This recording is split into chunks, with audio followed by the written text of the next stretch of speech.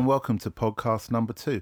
First of all, I'd just like to say a really big thank you to everybody who made some really positive comments about episode 1, and also to my ever faithful technical feedback expert, Tim Pellet, for his advice, which was gratefully received.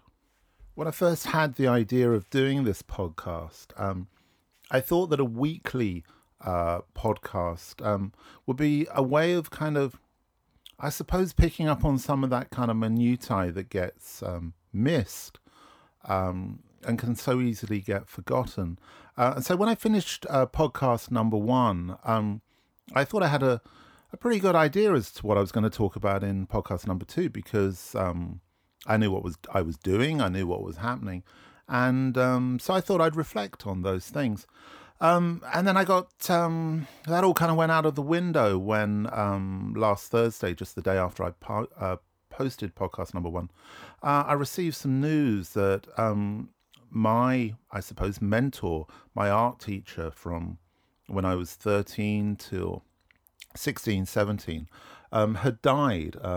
He was an incredibly maverick character, and I owe him a huge amount for all that he showed me and he introduced me to in artists and life and all sorts of things. And it made me start to think a little bit about mentors. And I'm sure there's an awful lot of people listening to this who have those kind of creative mentors who have been really important in their lives. And, you know, going back to, you know, the big project, I suppose I've been working on, the Bill J project.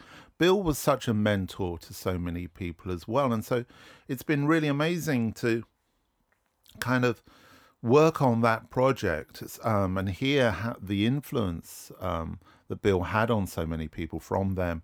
And then also kind of reflect on my own mentor. And it really did make me look back and think back at all of those influences. And I think what I really gained most from that kind of sense of reflection was a realization that my mentor, and I think a lot of the really great mentors, they don't deal with the details.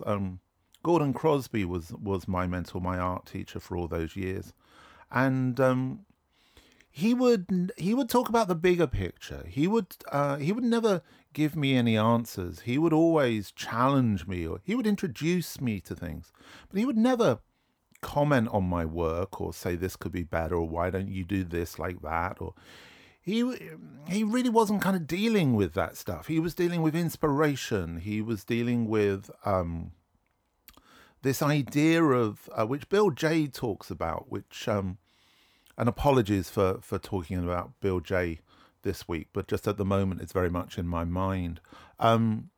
Bill said, you know, the teacher should point at the moon and the student should learn to look at the moon but not look at the finger.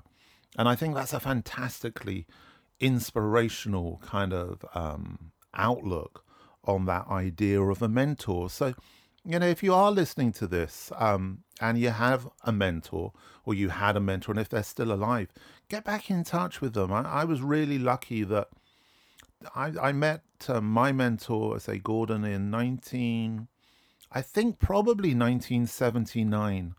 And we kind of stayed in touch over the years, but only recently, probably 4 or 5 years ago, I was able to sit down with him and tell him how much he meant to me, and also to dedicate my first book to him.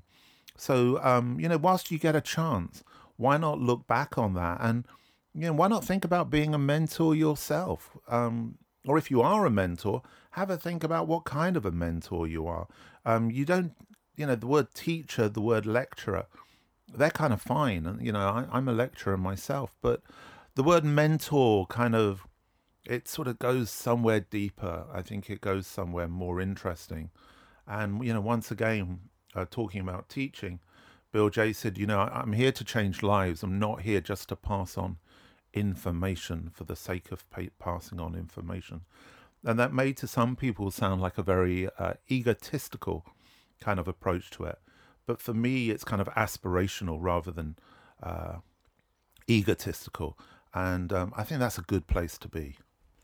Picking up on that idea of mentors also made me think about that idea that we have, if we're lucky enough in the creative industries within photography, to have these long-lasting friendships, these friendships that we can kind of dip in and out of. We may not see each other for a large amount of years, but when we do meet up, that kind of sense of communication, sense of understanding each other is very much there. And there was the London screening of the Bill J film at the Frontline Club on Tuesday night, supported by, in collaboration with the Royal Photographic Society, and particularly Michael Pritchard, who was behind that. It was really great of him to introduce the film also. Amazing audience of people there, including Tony Ray Jones's brother, who was very complimentary about the film and full of stories. And it was always great to get those stories from photographers, from our history, not to ignore that history of photography, but to really embrace it. But also, there were people there I've known for 30 odd years, still working in the photographic industry as photo editors, art directors, and just a great time, not only watching the film, but just kind of standing at the bar and sharing stories and a few memories, not sounding too much like a whole load of old people, I hope, reminiscing, but hang on to those long-lasting friendships, make those long-lasting friendships.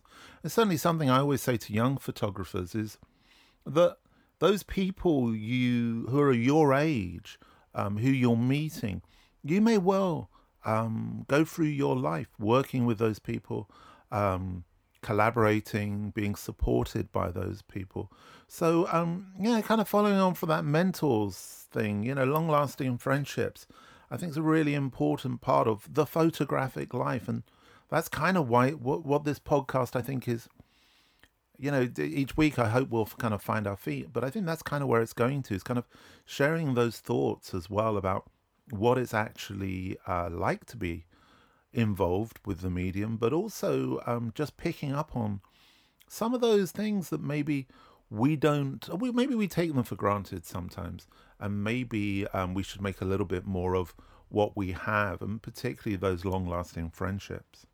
Whilst I'm on the subject of friendships, I've had a couple of emails over the last week, which have kind of taken me maybe I've been a bit grouchy, I don't know. I hope not. But I always try and support and share things, as I spoke about last week, particularly on social media. But I've had a couple of emails come through to me with press releases for events. One, a big photographic event in London, another a photographic competition.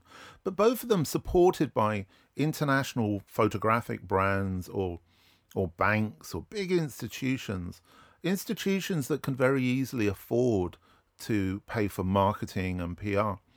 And these emails have been very straightforward on the kind of, "Dear Grant, love what you do. Here's our press release. Please promote us." And I'm just an independent. I do the best I can, and I'm always willing to support and help out fellow independents.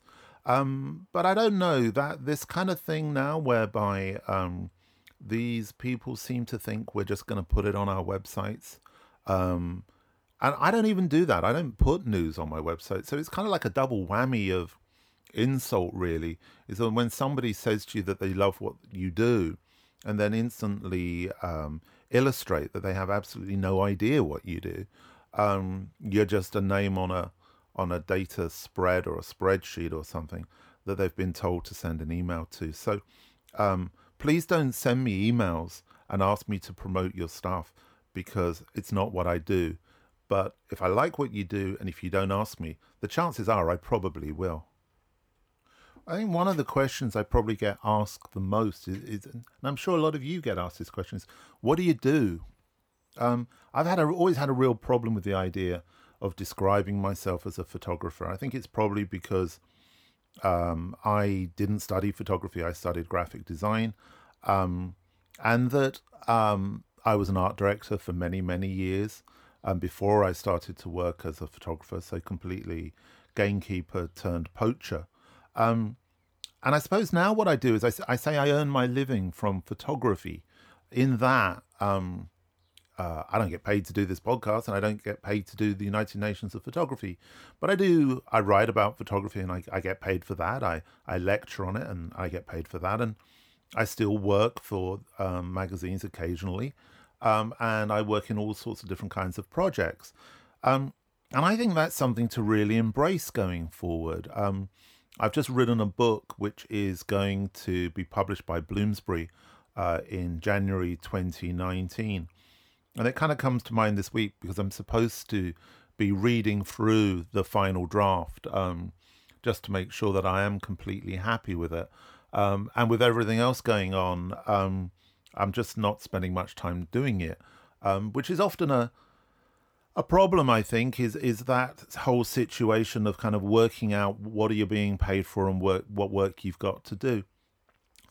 But I do think that, I'd just like to kind of end this week's podcast with a thought, I suppose, which is, if you are working as a photographer, just be open to the places that photography can take you, as well as being a photographer, and be open to those opportunities, because I think that there's so much for us to do now. There's so much more that we can do now.